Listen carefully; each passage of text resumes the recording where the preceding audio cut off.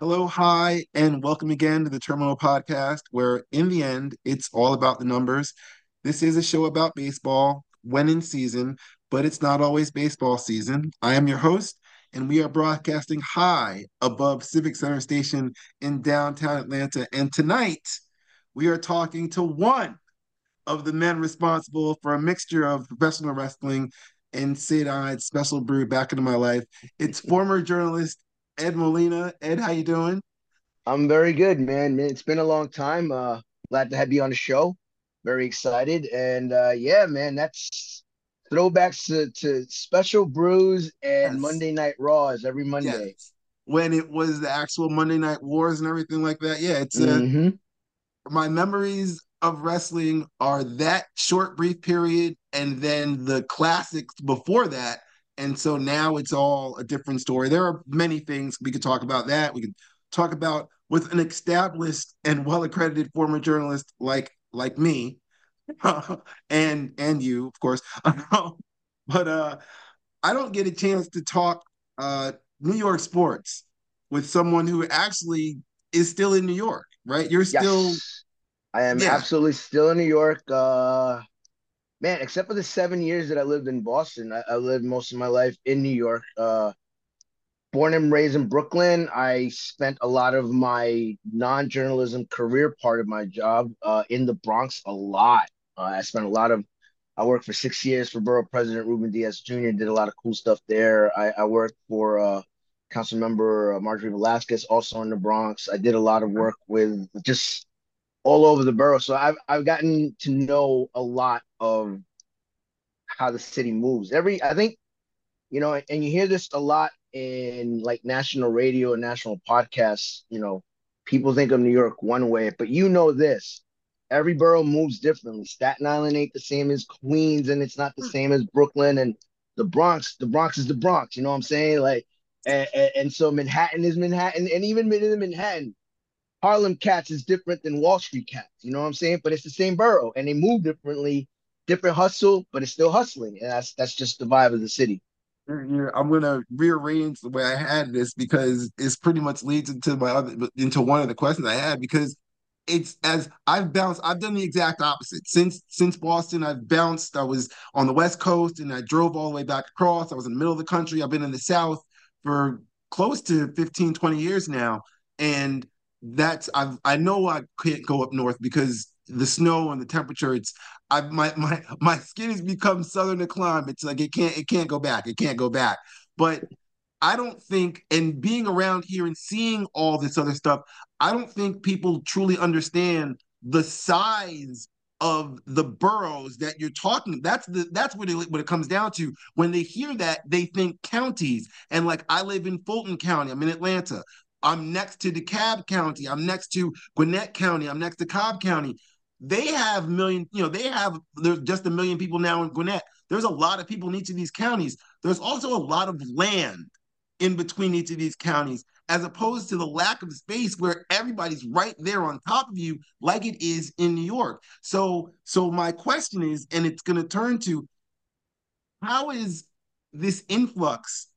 I'll go back to BU when I one of the first things when I left after graduation, two women that would be predominantly the class of women that were at BU that I was friends with, had just moved to New York and were just got there, just trying to get a job, and had a little cute 2 bedroom apartment right across the Brooklyn Bridge. Is that Williamsburg? That's I right believe across. that's Williamsburg. Yeah. That is correct. And I can't imagine what that would cost now. I can't imagine just seeing and everything like that. So, how has gentrification, which I've seen everywhere across the country, how has it changed the city that you've seen? Well, it's funny. I think New York is unique. And what I mean by that is when I was in my 20s and my 30s, I used to be a gatekeeper in the sense of like real New Yorkers, real New Yorkers, real New Yorkers. And as you start running more laps around the sun, you start realizing, change is part of life, evolution is part of life. Mhm. A city is living and breathing. I'm sure you've seen a lot of change in Atlanta over the years because of New Yorkers that were moving out. to Atlanta. I know Atlanta was one of the spots that a lot of New Yorkers loved, and because of the Still space, do. like you said, because especially the space. Yeah. New York, in order for us to solve our housing problem, we have to grow upward, skyward. Whereas a place like a city like Houston, a city like Atlanta, even Los Angeles, it can grow out. Hmm. And so that's one of the things. But the city's always constantly changing, and so when I had that gatekeeper mentality, it was more of a, in hindsight, of a stagnant mentality, not understanding how the city moves. Look, Chinatown's not Chinatown anymore. You know what I mean? It's Mm. Chinatown is literally like just a couple of blocks. It used to be more expansive. Little Italy in that part of Manhattan is practically gone. It's only like a couple of blocks where it used to be more expansive. And so even a neighborhood growing up, and I'm from that do the right thing era, as I call it, where there was a lot of tension in New York, a lot of racial tension in New York. You know, there was a point you couldn't go to Bensonhurst if you were Puerto Rican. Hell, you couldn't go to Bensonhurst if you were Irish. It was a very Italian enclave, very protective. Now, if you were to come with me to Bensonhurst, there's a lot of cool Chinese restaurants, authentic Chinese Really? restaurants, and there's an actual now Chinatown in Brooklyn that used to be parts of So Bensonhurst. so it's moved. Essentially, Yeah, it and sounds like it's where the spread. yeah. Yes, because you have Hmm. Chinatown and Flushing also. Let's not forget there's a large Asian community up in that part of Queens. You as a Met fan, hey man, sometimes a day game, you want to wait it out. Take that 7 train, one stop to Flushing to the Main Street. There's a lot of great dim sum and a lot of great restaurants out there too. And so it goes to that saying that it's constant evolution. Now, where it becomes a problem, gentrification, the difference between someone moving in and being a gentrifier, I think, and just changing the dynamic of the city is when you try to enforce your kind of will or your way of life on the people that are already there. I'll give you an example. We grew up in an era of stoop culture, we called it, right? Hot summer day, we in the stoop, have a little radio, a little boom box, maybe a little crooked eye St. Brew, special brew, whatever, ever. Some of us ain't have AC. This is how we enjoyed the night out. We sat out in our stoops. Um, as people from I don't want to crap on Iowa, but as like people from Iowa and people from Pennsylvania and all these people that want to live their big city dream come into New York. Now you're getting the 311 calls of noise complaints of, the Dominicans downstairs just playing dominoes, not bothering anybody, just listening to their aventura. Now people are complaining about that. And it's like you kind of get it, but at the same time, it's like, yo, those Dominicans have been there for a hot minute. They've been doing this since before you. Um, but again, that's the dynamic of the city. We can go back. You remember a TV show called Fame? I Want to Live Forever. I mean, that's about artistic kids coming to New York City to live their New York dream. And that's the other thing you gotta remember. The good side and the bad side of gentrification is that, a lot of people, they're escaping Atlanta. Maybe they're escaping Fulton County because their LGBTQ way of life is not as accepted as, say, in Chelsea, in Manhattan. You understand what I mean? Um, Yeah, I'm saying I'm laughing and pausing because they're not leaving here. They're coming here because yeah, they're coming from Alabama and Mississippi. Every surrounding state that's basically is they're coming. This is where they're coming, and then or they're trying to go, or they're trying to go to Manhattan. They just haven't gotten that yet, that arm right, of it yet. But right. this we could go on, but I am Yeah. curious because you are mentioning people that are coming from different places when they come to New York and they've been there for a while. Not the recent graduates, but the people who've moved there and now been there for a little bit. Do they? How has it affected the sportsdom of it? You know, what I mean, how are Oh, is how does it affect, like you said, the Bronx is changed and stuff like that? It's obviously still Yankee fans, but how has it kind of changed the way people view sports in New York City, in Manhattan and such? well, I think, for example, I think where it's changed. I think a great example is the Bronx. I used to hang out. I think it's the Bronx Ale House. There's a Yankee Tavern near there. There's the two bars near there. And what you'll see is that, for example, when Houston's in town, there's a lot of people that grew up in Houston and you'll go to the tavern to go have a drink before the game, and you'll see people with your Biggio jerseys and with the old school stripe, Nolan Ryan jerseys, and with your um, Altuve jerseys. And so it changed in a lot of ways. It changes the dynamic of the people that attend the game, because for them, when the Astros come home, or say you're a Golden State Warrior fan, because that's another hot ticket, whether you're in MSG or in going to the Barclays in Brooklyn, it fills up with opposing teams, like fans of the opposing teams. And so Understood.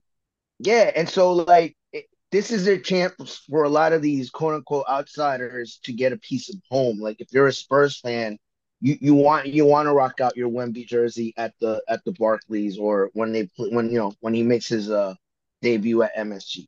And so in that sense, I think it's good for business, because at the end of the day, the sports owners, they're of the philosophy from The Wire. Money don't know owners, money only knows spenders. So they don't care if that money's coming from a Yankee fan or an Astro fan or a Padres fan, or you know what I mean, or a White I hear Sox you. fan. Well, And so in that sense, the dynamic has changed. Where sometimes, man, there's been games where it's like, I swear, in MSG of all places, it'll be a Curry crowd. It'll be Knicks fans, and Knicks fans are very vocal and passionate, but it'll be a yes, Curry crowd. that's okay. Well, but see, I would argue, and as a non-Knicks fan, because I would say that's the one team that I felt the entire city from Manhattan to Nassau, everybody was a Knicks fan. You know what I mean? Like they're all rooted for the Knicks. That was the one part of the city. So it seems like it, because now they're back being national, because they're now actually really good. That they do kind of have the heartbeat of the city, but everybody would let a player, because Jordan would come in there and people would, it's a Jordan, Jordan could, no, he wouldn't steal the crowd, but yeah, I mean, but there are other players that could come in there and do that at all times. I feel like, I no, but well, it's funny you said that. Jordan's, I think, is a great example. I mean, yes, people would come to the Garden to see Jordan, but I think the difference is that, and Jordan used to talk about this a lot. He loved road games better than home games. The reason he loved road games is because he loved the silence of a place, of an arena. He loved the silence. He loved shutting them up, and particularly he talked about this with MSG. When you shut up 14, what is his capacity, about 14,000 faithful. yeah, That is such a rush to silence 14,000 people confined in the same building. You know what I mean? Like, I yeah, think that's a bigger rush than the cheer of the crowd of the United Center, to be frank. And so nowadays, what you'll have, and the other dynamic that's changed is that now, um, sports is so consumable, it's so, I'm sorry, available to us.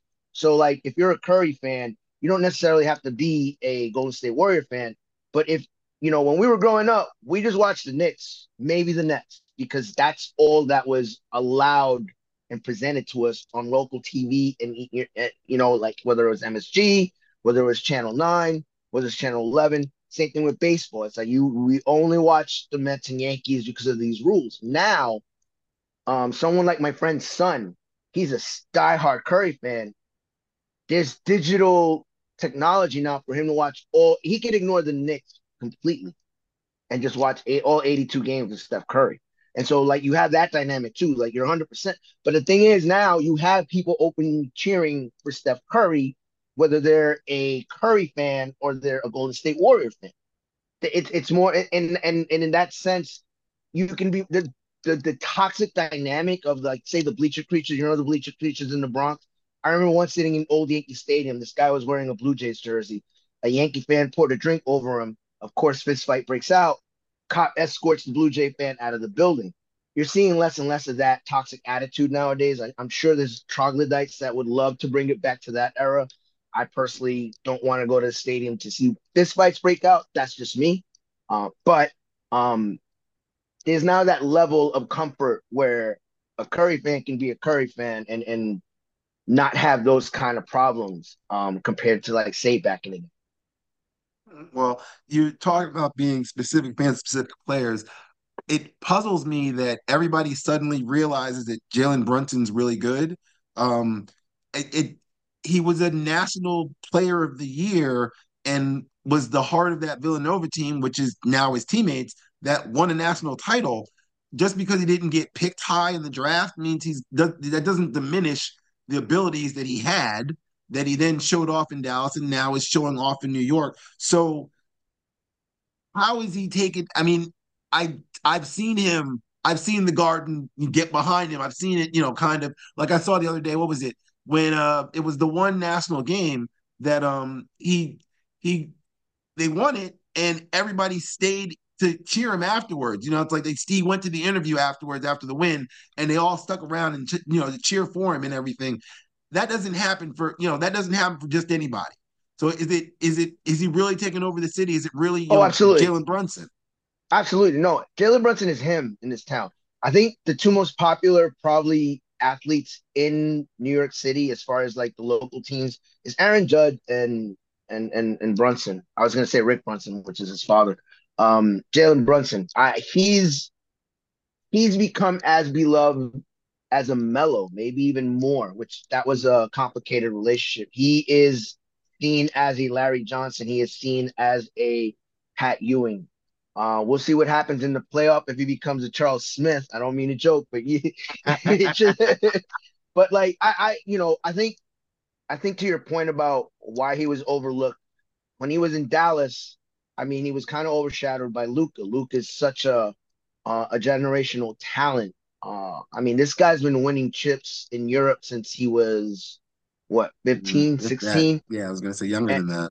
yeah, and so he comes already seasoned playing against grown men, not just playing against grown men, but playing Euro basketball against some, there's some good talent out in France, like, when you got Gobert and all these international competitions. And it, it's just he comes from a more the way they do things in Europe is more based on a soccer model than it is here, where here you got to go to the AAUs and you got to go to the right high school and then college. And I think the college game is diminished. Like people do not look at the college game the way we did when we were growing up. Um, if you're not a one and done kid, you're the thinking becomes among the pundits, well, what's wrong with him?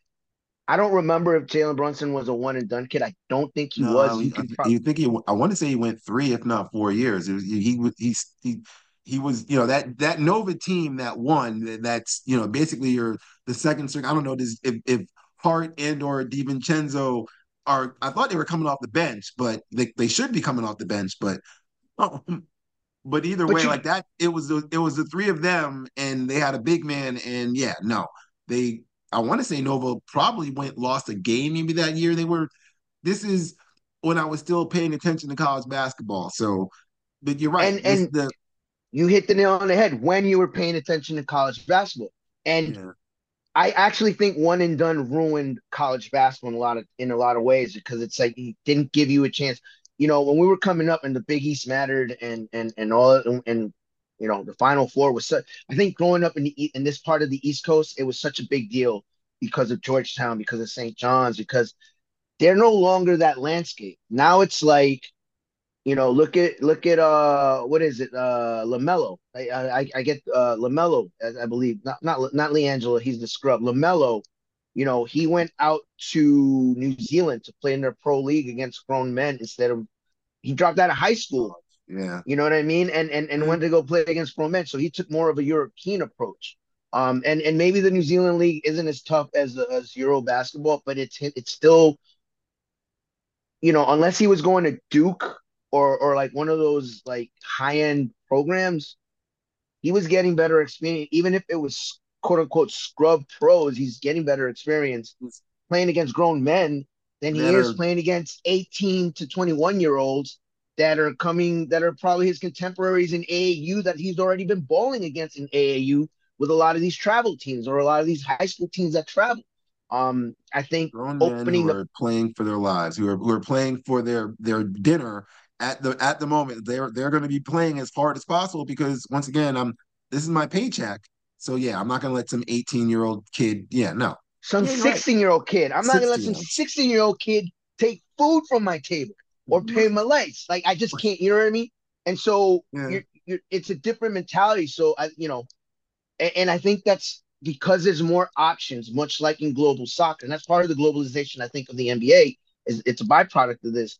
Now maybe going to the NCAA doesn't have the luster. And again, the other thing is the perception is like, well, which I think it's great when a kid stays 3, 4 years, like happened with that Nova team. And in a lot of ways, they're an anomaly in this modern era of sports because they stayed together for so long.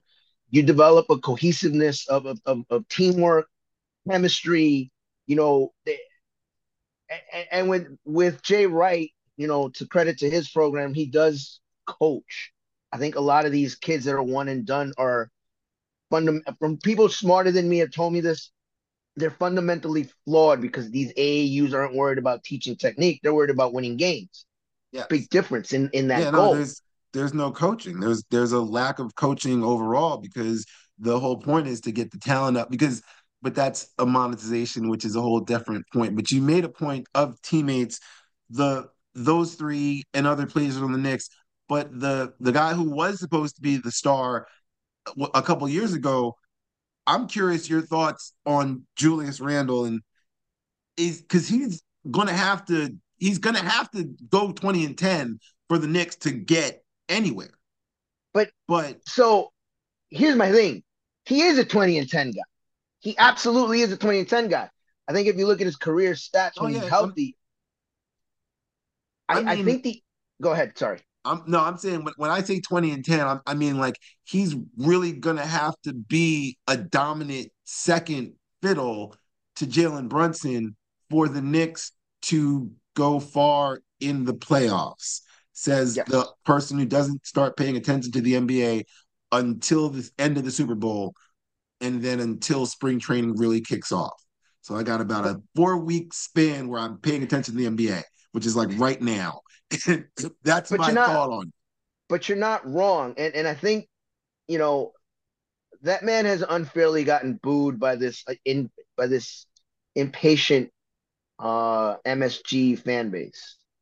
And I understand their impatience. Living here in New York, I get it. The Ewing, when you glamorize the Ewing years where they almost won, it was almost with that team. They almost beat Houston. They almost beat Jordan's Bulls. They almost beat Reggie Miller's Pacers, although that was more back and forth. They almost beat, Alonzo Mourning. It was always almost with this team. When you celebrate almost more than your actual glory years that happened to be in the Nixon years, a team that was stocked with Hall of Famers, like um oh shoot, and I'm blanking out. Man, like the Busher, Oh what's his yeah, yeah. face with the Walt you know what I'm Clyde talking about? Frazier and Yeah, yes, you're Walt Clyde Frazier, yes. Like and I'm and Busher, I'm I'm Dave Barry, and I'm Bill Bradley. embarrassing myself. Yes, and Bill Bradley. I'm embarrassing myself not remember those names. Phil Jackson, who came off the bench, but he's more of a coach. But when you glorify the more almost than your actual glory years, that tells you their only titles is in the Nixon administration. That tells you how thirsty this fan base is. So I understand the impatience, but the thing is, for the most part, Julian Randle comes to work. I understand from his haters trying to explain it to me. Well, he plays too much ISO ball. He does just too much this and too much that. And so they were booing 20 and 10 every night. Yes. At the end of the playoffs, people were damn near rioting for this man to leave town. And so what the difference is Jalen Brunson. Oh, this is why I'm laughing because Randall there Randall is I remember Randall's a that. great Randall is a great number two. What happens with Brunson is now he takes the ball away from from having to play ISO with Julius Randall, where now it's like you have a more dynamic playmaker, someone who will get Randall actually more involved. Where the 20 and 10 is more, matters more to the fans because I understand where they're coming from, the issue of ISO ball and all that, and but who's he going to give the ball to 2 years ago? Evan Fournier? Come on. Like, come on. Like, look at the pieces Randall had. And the fact that he was even giving you 20 and 10, the fact that you were even going to the playoffs with this guy. And so I thought, I mean, I got receipts to the fans that didn't boo more than that did. Because I'm gonna shout them out at some point.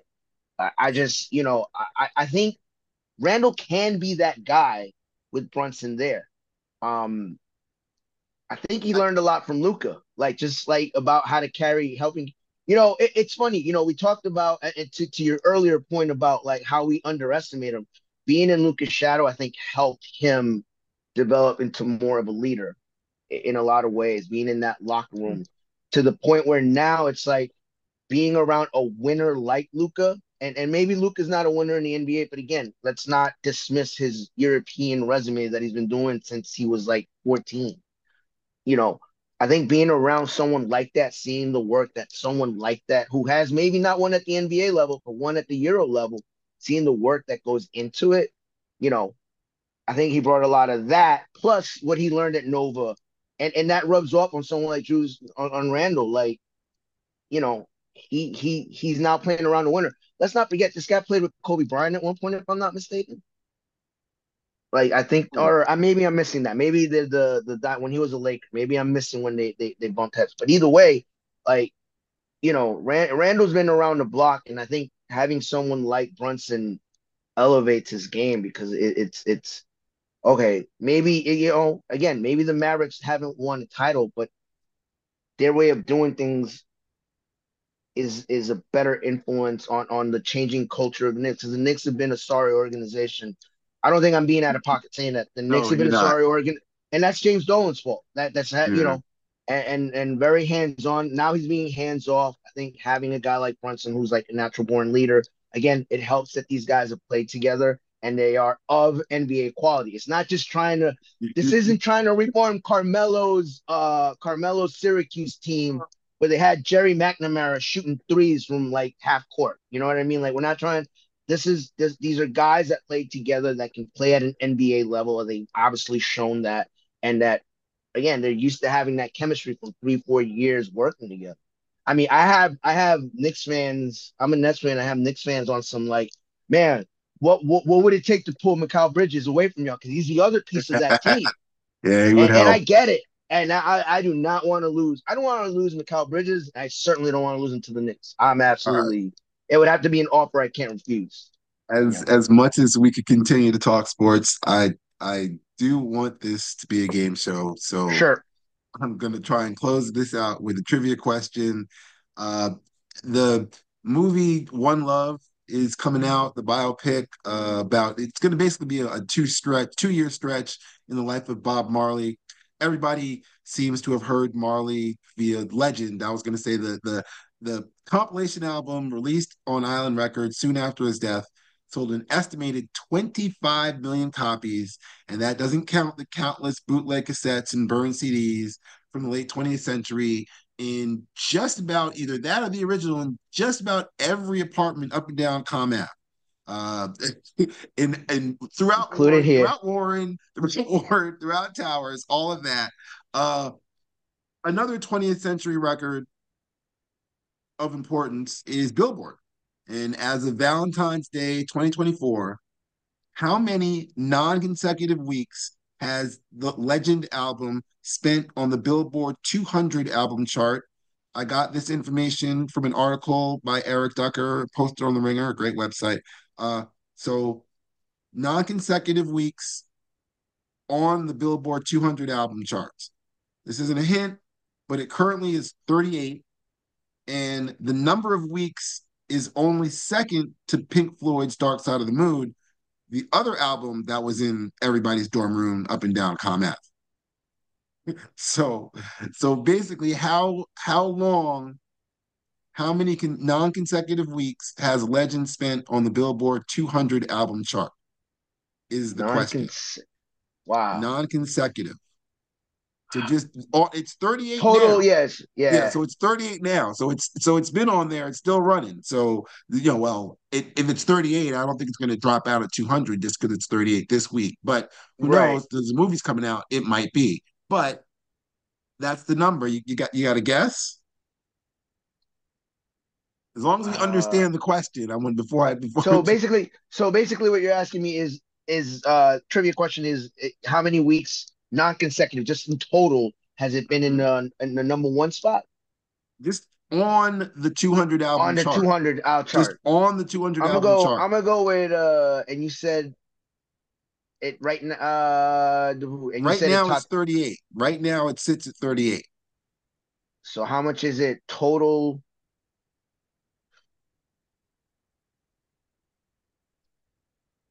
It's gonna go up with the movie because it tends. That's how music is consumed nowadays, is through TikTok and movies. I'm gonna go with